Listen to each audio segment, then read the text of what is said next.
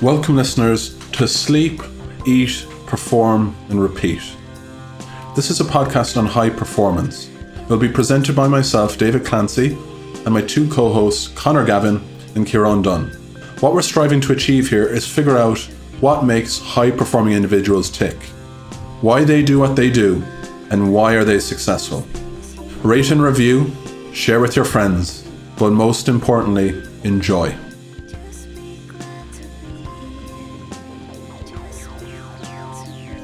Welcome, ladies and gentlemen, to Sleep, Eat, Perform, Repeat, episode number 60. First, I'd like to say thank you very much for pressing play and continuing to listen to this podcast. This is a big milestone for the podcast. Today we spoke to David Gillick, dad, author, Olympian, and MasterChef winner. Here is a story about a journey from one being a high-level athlete to new ventures and how identity has evolved over time. It was very interesting to hear David's take on high performance in sport and high performance in the corporate world. Key themes such as mindset, hunger, excuse the pun here, and resilience are talked about. And please listen out for his answer to what makes Gillick cuisine too. So hi guys, welcome to Sleep, Eat, Perform, Repeat. We're delighted to be joined here today by an Olympian, an Irish Olympian, and I'll pass you over to David Clancy to introduce you to David Gillick. We're very grateful to have David in studio today. He would be very much a person who kind of embodies our philosophy of sleep, eat, perform, repeat, because he kind of is very much an example, living and breathing it every day. I suppose where I'd start with David is what a quite interesting and diverse background you have, because you're a dad, a husband, a very successful author. You're obviously an Olympian. You've won medals at European Championships. You're an ambassador working in the corporate wellness space. So how does somebody who's been so successful in so many different areas identify themselves, and what are you kind of doing these days? Yeah, I'm laughing because it's like when you start listing those things, it's kind of like, well, how did I get here? How did I end up start doing the things that I'm currently doing? But I suppose for a couple of years, I probably struggled with that question of like, you know, what do you do now? Because to be fair, I was very much identified as being an athlete for nearly, I suppose, a good 10 years. On the elite side and the professional side, and then suddenly when that kind of finishes, I was probably a little bit lost for a number of years and kind of struggled with that question. But I'm very fortunate. I've had great opportunities, and now I've found a couple of things that I'm quite interested in, and that is that whole area around kind of well-being and high performance. And you know, in the corporate world now, that's a lot of stuff that I'm doing. You know, everything from mental well-being to physical, and then obviously looking at that kind of high performance, how you drive high performance in the corporate world, be it as an individual with that winning mindset, or else kind of from an organizational point of view, building a really solid kind of high performance team. And I suppose a huge advantage for you is you can look back and reflect on your history as a high level athlete and say, well, I've been there. You know, I've lived and I've breathed it. So this is maybe some sort of strategy you can employ in this environment. Very much so. And I think, you know, it's probably taken me a couple of years to kind of look back and grasp the things that I implemented as an athlete in order to perform at the highest level, the Olympics, Worlds, Europeans. And there is certain things that are very kind of tangible. There's certain things there that, you know, you could easily take out from the world of sport and just literally implement into high performance business in the corporate world, because some of the synergies are very complementary. You know, how you think, how you plan, how you focus on your goals, how you collaborate, you know, how you bring people together, manage people, talk to people, communicate, all of these things from a coach-athlete relationship is paramount. And it's the very same in the corporate world. There aren't a lot of people doing what you're doing in Ireland. I think it's fair to say. We need more people like you in Ireland, in Dublin, in Ireland, helping, I suppose, bring that kind of high performance, that wellness, that kind of total holistic approach to help with people getting healthier going forward. Kind of what are your thoughts on all that? Yeah, very much so. I think the journey that I've been on, and kind of as an athlete looking at that holistic approach to performance. So everything from how you sleep, how you rest, what you eat, and how you train. And obviously it all starts with that mindset. And I think for me, that was the cornerstone of, I suppose, me really kind of believing in myself and going, you know what, I want to be an athlete. I want to perform. I want to be up there with some of the best 400 meter athletes in the world. And it all started by, I suppose, getting my mindset in gear. and dealing with the internal negative voice, the voice of doubt, the voice that kind of creeps in and says, don't know if you can do that, David. Maybe you're not good enough. And sometimes that voice can be very loud and very negative, and that stops people actually pursuing what they want to do with their lives, their hopes, their dreams. And I think for me, I'm probably one of these people that I was a confidence athlete. I took a lot of confidence out of my training sessions, how I prepared, how I planned, who I surrounded myself with. And when I did relocate, so I left Ireland, I moved over to the UK, I went to Loughborough University, and straight away, I absolutely loved it. And my mindset was crucial in that. And again, people might refer to this kind of fixed mindset versus a growth mindset. I needed to get a little bit more into that growth aspect and become aware of how I was talking to myself and the doubts and dealing with those, because they're natural. We all have them, It's that kind of taking that step, don't know if I can, that fear factor. And once I kind of developed a few strategies around that and how I got a little bit more into that growth side of things, then it was surrounding myself with those world-class people, and it became an ecosystem, and I absolutely loved it. And then I started looking after myself in terms of what I was eating, how I was resting, and I suppose I just simply put a value on it. And I made a promise with myself as well, and I think that was the key thing. When I was 21, I won the Europeans in 2005, and then that was back in 2006, and then I decided, I'd finished college that year, and I made a promise to myself that, I don't want to get to the age of 30 and look back and go, what if? So people talk about the why, there's some great books out there by certain authors, and they talk about why, that purpose, what is it that drives you? And for me, it was that promise to myself. I wanted to give it a go. Perfect. And you mentioned just two things there about Loughborough first, and then you also mentioned Carol Dweck, the fixed and growth mindset. Yeah. Was there any sort of education on that when you were in Loughborough?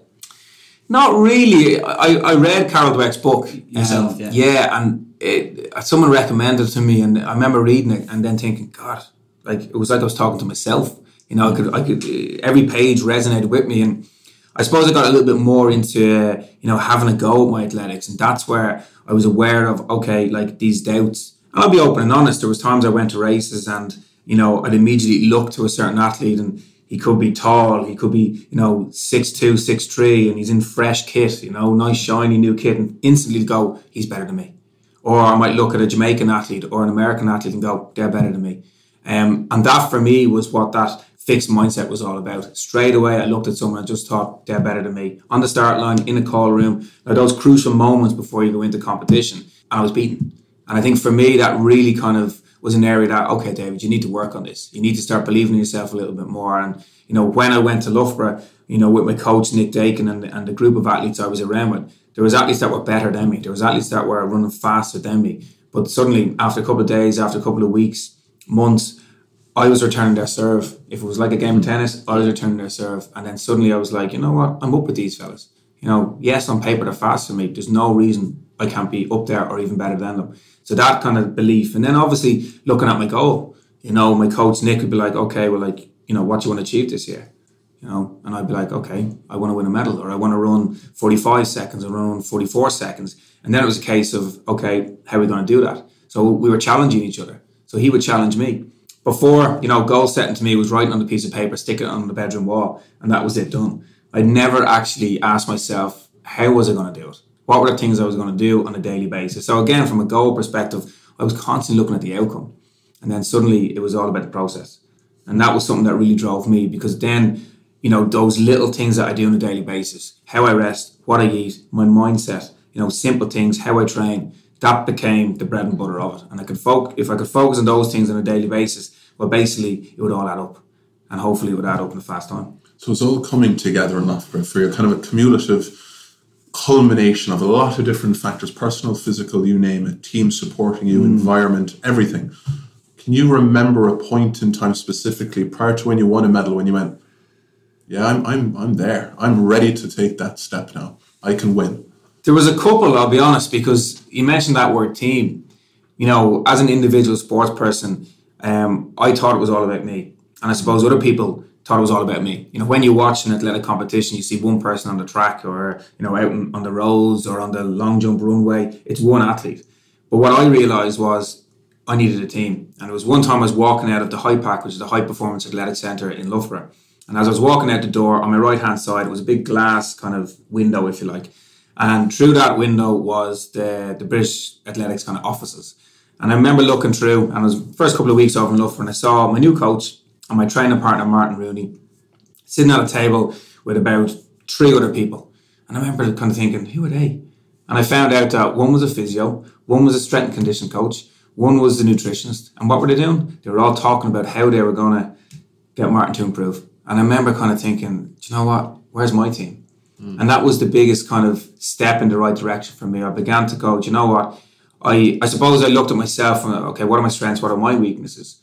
Because if I have any weaknesses, well, then I need to bring people in that are going to strengthen me. And that's what I did. So I got great support from various people over there, and I had a team. And that was, I suppose, the start of me really kind of believing that I could achieve something.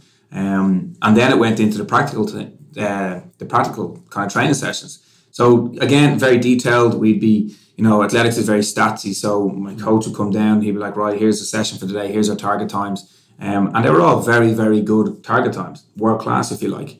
And when I started hitting them, that one was really like on paper. I'm like, okay, I'm in shape.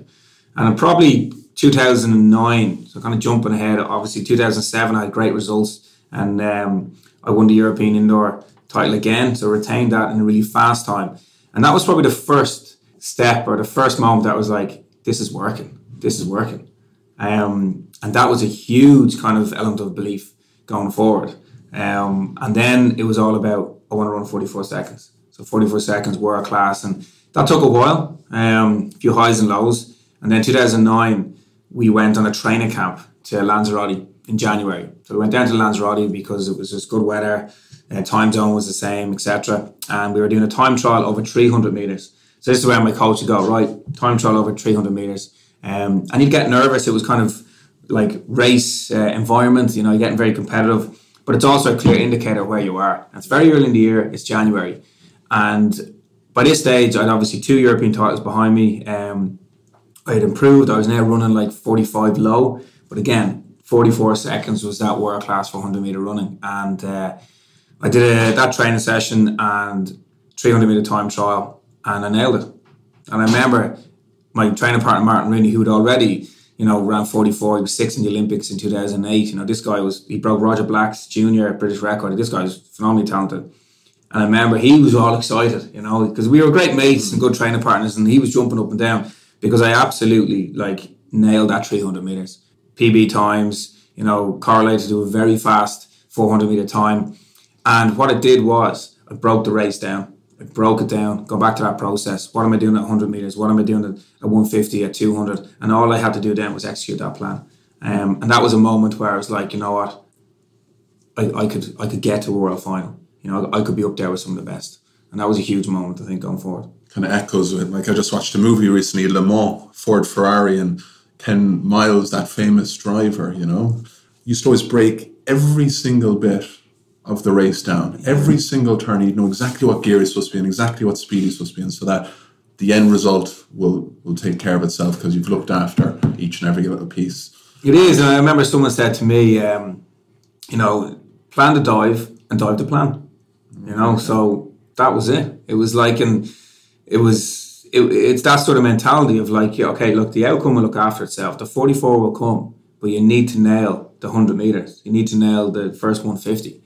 You need to tick those boxes as you go, and it will all look after itself. Yeah, we've briefly said collaboration in business is so important, and you've obviously mentioned the team environment in athletics and stuff. If you're like David Coulthard recently said, he was the pinnacle, the tip of the spear for a team of over 1,000 for McLaren, and that's the one person that gets the limelight, the one person that gets the light shone on them. Yeah. For you, in terms of an athlete who might be maybe sub elite, or an amateur status in Ireland, and they're trying to build that sort of support network rather than just a social network, is there any way that, or any advice you'd give for them to do that? How do they reach out? Who do they go to? What would be your advice for that young athlete? That's a really good point. And I think the key about it is it's very the way I kind of look at sports people and people who might be at the elite side of it, we tend to put them on a pedestal and we tend to think they're different. They're not like me or you. They're completely different. They have a different makeup, different mentality. But in actual fact, they're very, very same people. And they think the same, they act the same. I think what they do well is they can communicate their feelings and they can communicate their goals and what they want to do. And regardless of the level that you're at, Simple conversations. So let's say you're an athlete that is at national level, maybe your Olympics is making a national sprint final, or maybe it's getting on the podium nationally. It doesn't matter if that's national level or it's Olympic level. The thought process should be the same. And I think it's simplifying it, and it's coming back down to like having that coach, having that person that coaches you, and trusting yourself and trusting them, and having a good relationship where you can be open and honest. I think honesty is a key factor. Like if you can be honest and you can communicate what you want to do, you might be able to do it all by yourself. So it's a case of, okay, what are your strengths and weaknesses? What are the areas that you need to develop? And athletics, sport, being a physical, I'd always say my physio was absolutely crucial in that, because a physio knows my body and it knows my strengths, my weaknesses. And if that's not communicated back to my coach, or it's not communicated back to the strength and conditioning coach, well, then you're going to break down. And I think that was key in terms of the physical side and the mental side as well. So again, I worked with sports psychologists over the years, and they were vital. They were vital in terms of all the work that I would have done in the weeks and the months and the years prior. But if I wasn't right mentally on the day, well then, it's not going to happen. So I think for anyone out there is like, focus on your goal. What is it you want to achieve? And then ask yourself how you're going to do it and who's going to help you. And don't shy away from that, because I think sometimes we're a bit shy to kind of look at ourselves and go, oh, I don't know, or I don't want to put my hand up and go, yeah, I'm struggling with this part, or I'm weak at this part. I think it's vital to have a team around you. And what you do find as well, this doesn't cost a whole lot of money. It could be a cup of coffee. It could be literally just picking someone's brain and saying, okay, like, what's your experience in this? How do you do this, or how do you improve that? Because we all have peers. We all have people that we look up to, be it in the world of sport, or be it someone in your club or someone that you train with. So I think, again, it's just keeping things really, really simple, and just having a conversation can be the most powerful thing to kickstart your journey. I'd like to just change tack for a minute, and it's quite an amazing story of sport, right? And you're someone that just so much passion and drive and determination comes out from you, right? And you can see that in terms of what you've been doing since you've maybe left that field of athletics, right? I suppose I'm very curious as to your journey in food, right? Because we sleep, eat, perform, repeat. We haven't talked an awful lot about food and nutrition. But, David Gillick, you won a MasterChef. I did. And you've written some books. Yeah. Nutrition, healthy eating and food. And in fact, my wife's read your books. Ah, good, yeah. So tell us a little bit about that, and kind of, where does that all fall in? Well, it kind of went back to 2006. So I'd won the Europeans in 2005. I was still in college at the time. And then in 2006, finished college. And it was literally, okay, what am I going to do with the rest of my life? And obviously having success in athletics, I wanted to give it a go. As I mentioned, made that promise, relocated over to Loughborough. So when I moved out of home, it was suddenly buying my own food. It was suddenly cooking my own food. And let's be honest, I didn't really have a whole lot of experience. Mum was very good at home. She's cooked good meals and all that. And I relied on that. But when I moved over to the UK, I was going down to the supermarket and buying my own food. And I suppose I really bought into that holistic approach to it. And I wanted to perform really well. I was training now full time, so it was 6 days a week, some days twice a day. I needed to make sure that I was recovering well and fueling my body. So I started working with a nutritionist. And from there, it was very much a case of, okay, and to be fair, I challenged the nutritionist. This is probably, going back to the question you asked earlier, helping other people, regardless of your level. I challenged that nutritionist. I was paying for him. And so I was like, okay, give me plans. Don't tell me what I should be eating. I want to see on a practical level what I need to make and how I make it. So simple things like spaghetti bolognese, like fish. I'd never eaten fish. So salmon, things like how do you cook salmon? How do you make it nice? Spanish omelets. Really practical things that I could literally make myself. And that was the start. And from there, I just got more into it. And I used to really love going shopping. So I'd go into the supermarket, I might spend an hour to an hour and a half literally looking at products and looking at the ingredients and looking at the nutritional info. And it was just from there, I was kind of learning about food, the food groups, what I need for my event. And obviously been challenged by a nutritionist. And then, to be fair, we always had the fat test. We'd be roped in every couple of weeks and the calipers were out. And again, you'd be kind of monitoring your weight and stuff like that. But, I just enjoyed it. But I think the big thing was I actually found it therapeutic. I used to come home in the afternoon or the evening after training, where, again, athletics is very statsy. So it's very easy to kind compare a session that you did this year to last year and then go, ooh, what does that mean? Or am I in 44 shape? Or your mind can just go. Whereas when I come back in the evening time, get into the kitchen, it was about cooking food and chopping and stuff like that. And suddenly I wasn't thinking about my day. Headspace a bit different. Headspace with a knife. Yeah. You know? And that's kind of where I kind of went from. And then I just got more into it, and you're eating, I suppose, the same kind of food, and then it was a case of, okay, like what spices or what kind of flavouring can I add to it to make it a little bit different, and I just kind of enjoyed that, and then it went from there. I was in Australia at the time, and unfortunately I was injured, and I got a message about would I be interested in doing MasterChef. And I've watched all the shows, you know, like as a sports person, let's be honest, you do have a bit of time during the day, and daytime TV, there was cooking shows. I used to watch those, and I was always into MasterChef, and I always thought, I wonder how I'd get on. And then I was asked to do it, and I did it. And look, I never expected to win or anything like that. It was, the main thing was I didn't want to get kicked out first round, because then I'd look like a right tool. But I really enjoyed that process and the challenge of it, and you know, the fact that like you had to perform, I suppose, and came out the other side, managed to win, and again, never thought about doing any cookbooks, but was approached to do one. Did my first one, David Gillies Kitchen, which I wanted to really just simplify it and keep it easy. You know, I wanted to showcase that you can go into your local supermarket and buy, you know, really good ingredients and make something that's practical for an individual, regardless of their sport, regardless of whether they run or they don't run, and also for families as well, because I was kind of heading in that direction myself. And then that book went very well. And then my second book, Back on Track, I was approached to do it, and I was a little bit reluctant originally. And then I kind of thought, okay, well, I don't want to do the same thing. It is a cookbook, but I wanted to showcase that how food, along with your mindset, rest, recovery, exercise, is, you know, it's all of value. And obviously showcase the journey that I've been on, because I struggled after my career in terms of my physical and my mental well-being. And Back on Track was something that just kind of represented the journey I've been on across those 4 key areas. In terms of, you mentioned like earlier, the corporate well-being, you've discussed how you became empowered by your nutritionist, and you sort of took strategies of learning how to do it. What do you think is the biggest barrier for, let's say, the Irish population for not being that little bit healthier? What stops them eating well and exercising more? I think it's time. Yeah, I think time is our most valuable commodity now. And I think it's also the fact that we don't use time for ourselves. I think a lot of people are busy, and a lot of people are spinning numerous plates, families, jobs, you know, hobbies, whatever it is. But I think when it comes down to kind of your well-being, it's maybe planning a little bit in there in terms of what we eat, when we buy the food, and kind of planning the week, and then also using your calendar for you. You know, I think we work off calendars and diaries for our jobs, and everything goes in there. And when it's in there, it's non-negotiable. It'll happen. Mm-hmm. But when you look at people's calendars, maybe the thing that's lacking is time for themselves. Yeah. And it could be 5 minutes, 10 minutes. It could be half an hour. It could be a park run on a Saturday morning. I think if we can just kind of build that in and put a value on it, more chance it'll happen. So I think it goes back to kind of planning for yourself and using time for yourself as well.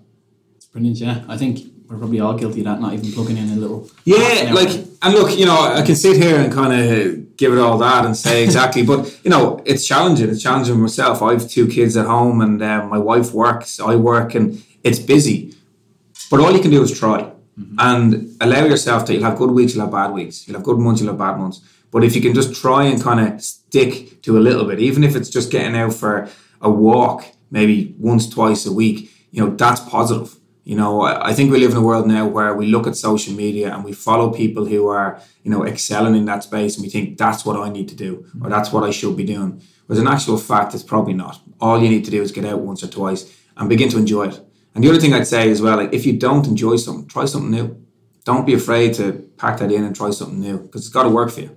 It's got to work for you. Variation there, yeah. You've certainly varied a career anyway. So tell us a bit about, like, what's going on at the moment. What are you doing day to day nowadays? Yeah, like right now it's good. I'm in a good place. You know, when I retired, I kind of struggled a little bit in terms of what I wanted to do. I didn't know what I wanted to do, and that was after 10, 12 years of knowing exactly what I wanted to do, and that was compete, that was to run. So when I first retired, I kind of struggled in terms of like mentally, just because that feeling of loss, you know, and that really affected my mental well-being. And then I stopped exercising. I was I'm sick of exercise. I'm sick of running.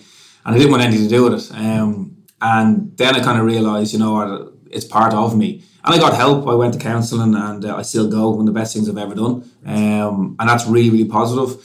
And as a result of that, I began to understand myself a little bit more, understood the kind of little triggers. And once I kind of understood the triggers, then I could build a little bit of a toolbox and toolkit. And for me, it's that holistic approach, looking after myself, giving time for myself, spending time with the people that matter most to me. And through that, I've been very fortunate. I now do a lot of corporate work. So I'm in the corporate kind of well-being space, talking a lot about physical well-being, mental well-being, and sharing some tips and strategies, how people can just kind of grasp some of those and implement them into their life.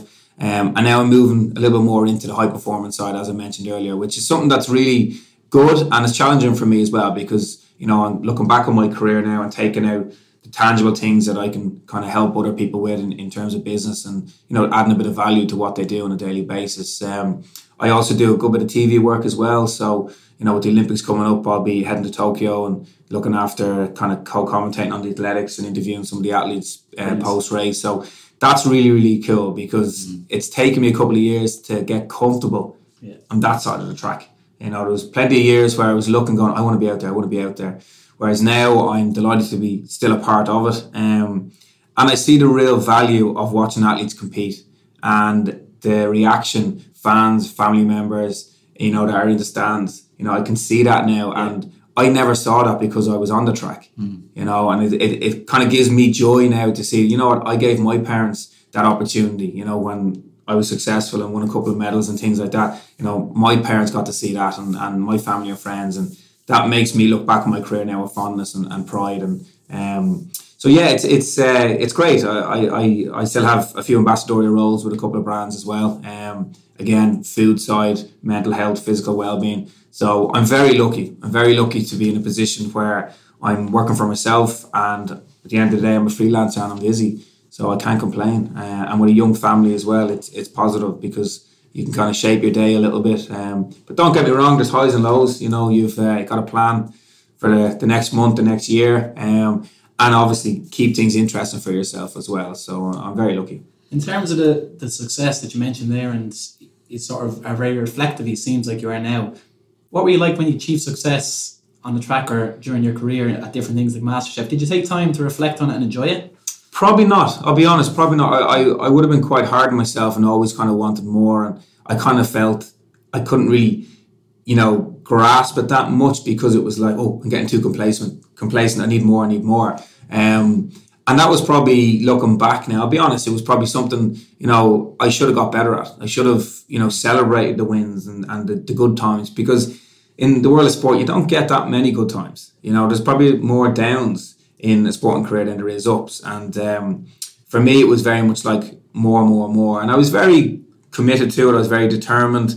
And probably from like a coaching point of view, a joy to coach, I'd imagine, because like you have an athlete who just wants more. But I think part of it was as well that, don't be afraid to flick that off switch. And looking back at my career, maybe I should have enjoyed the journey a little bit more and not constantly want more. Yeah, we spoke recently to a World Cup winner, South African, Rugby World Cup winner. And we sort of mentioned about, did you enjoy it? What's going on at the moment? Are you taking the time out to say you've just lifted Webb Ellis Cup?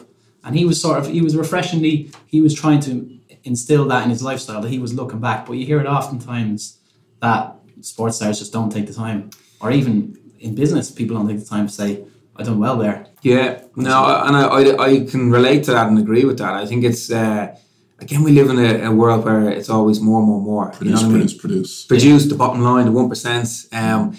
And I think sometimes we look at, say, successful people and think that's the way it is. But, when I've kind of read about people in business who've been extremely successful, there's always a space. And one thing that struck me was they always tend to read. And if you can read, well, then you know what? You're giving yourself a bit of downtime. And it was quite interesting, because when I was kind of struggling after my career and I got fixated on success, I needed success. And I thought success was all about money or a title or kind of status, So someone asks you, what do you do? I wanted that answer to be elaborate and for them to go, ooh, and that was something I kind of struggled with. But then when I started kind of learning a little bit, you need to take time out. Yeah. And again, these people who are highly successful, they read the paper, they read books. I think if you can allocate time for yourself because it's knowledge, and knowledge is power. And if you can just tap into various kind of avenues or people or, mentors, advice, things like that can go a really long way. It's funny, I just finished a book called Stillness by Ryan Holiday. Right. Yeah. He's someone I like a lot. I admire him a lot because he's often said as well, why would you not read? Yeah. Because you've got all this knowledge and wisdom passed from 3,000 years for us every single day available. And most people who can read just choose not to or watch TV when they could learn from world leaders or philosophers or people like yourself. You could read about nutrition in your book. Yeah, and look, you're 100% right. And again, when I was really struggling, I couldn't focus. I didn't have the ability to literally focus for 5 to 10 minutes because there was always something else that needed to be done.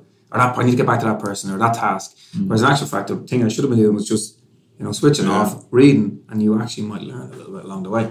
Now, I suppose the question is, we often ask people, what would you do different? Yeah. But I really like the fact that you've had such a meandering, successful, varied story to date. That's not the question I'm interested in. The question I'm interested in is what's next? What's next? What's going on for David Gillick in the next 5 to 10 years? Because, family ticked, dad, hubby ticked. Geez, I was an athlete, did all right there. Going on the TV, I'm an author, sold a couple of books. So you're someone that pushes yourself. Infinity mindset. What's next for you? Yeah. Well, I'm going to challenge myself next year, and I'm actually looking at starting a food business. Yeah, and it's going to be retail. It's going to be a restaurant, casual dining experience, and it's something that I've always thought about. And again, I've travelled the world and I've eaten in various places, and I kind of thought, this would be something that I'd always like to do. So it's a little bit different. So again, it's a huge challenge, and it's a tough industry. It's a tough industry to be successful and tough industry to make money. But I think for me, it's something that I want to have a go at. And if I don't have a go, I'll never know. So for me, that's kind of 2020 is something that it will happen. We're in a good place to get things going. And that in conjunction with some of the other work that I'm doing, again, I really enjoy the keynotes. I really enjoy working with people. And I want to move that space into more of a facilitation workshop kind of role. So I want to develop high performance workshop that I can deliver over the course of a day, a half day, with teams and individuals in the corporate world that I feel that I can maybe add a bit of value and take some of the strategies and some of the kind of mindset that I've had as an athlete in the world of high performance and bring that in. And I'd like to kind of grow that side of stuff as well. Here's a challenge for you now. The question we asked Professor Damien Hughes before is about business and sport. All right, often you hear it's what can business learn from sport? Let's flip it on its head. What do you think sport can learn from the business world? It's a great question. Yeah, and I think you're absolutely right. I think there's an awful lot we can learn. Yeah. I think for me is like even last week I was in with a company who arguably gone through a big change, and you get to understand a bit more about resilience and how they're dealing with that. And I think sometimes we look at sport for resilience because we instantly go at success or defeat. How do they bounce back? Whereas in the world of business, like just things go on every single day, and particularly now the way the world's gone, like the competitiveness of business is like it's global. So you got to be looking what's happening in America. You got to be looking at what's happening in Asia. Not just what's going on in Ireland. And I think for that, it's very much like we talked about knowledge. Know your competitors.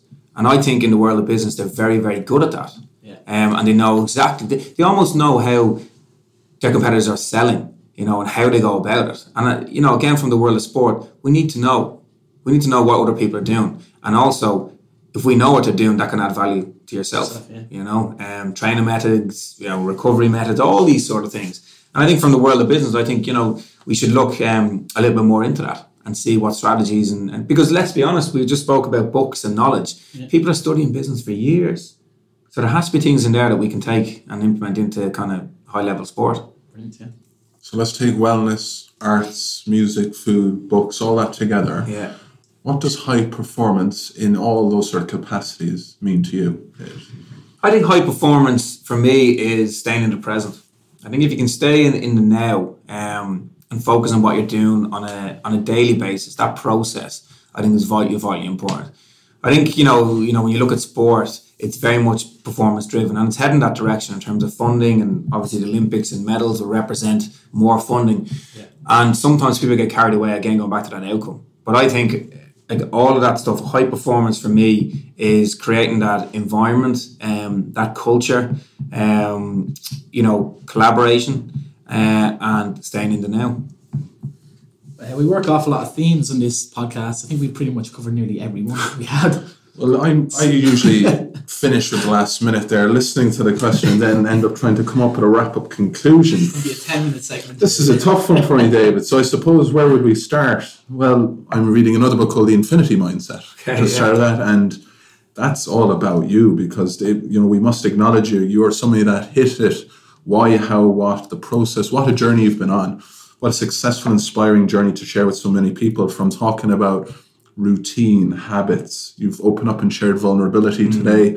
You've explored high performance in so many different spheres, and you're still pushing out of that comfort zone, even moving forward into a restaurant business. I suppose I'd like to ask you one last question, then I'm finished, is what's Gaelic cuisine all about? Is that a mix of Lebanese and Japanese and, something from Louisiana, or kind of what's the Gaelic cuisine? That's a great question. That's probably the hardest question I've had now. It's varied. It's very varied. But no, I'm not surprised. I like just good tasting, almost comfort food. I think food is very social.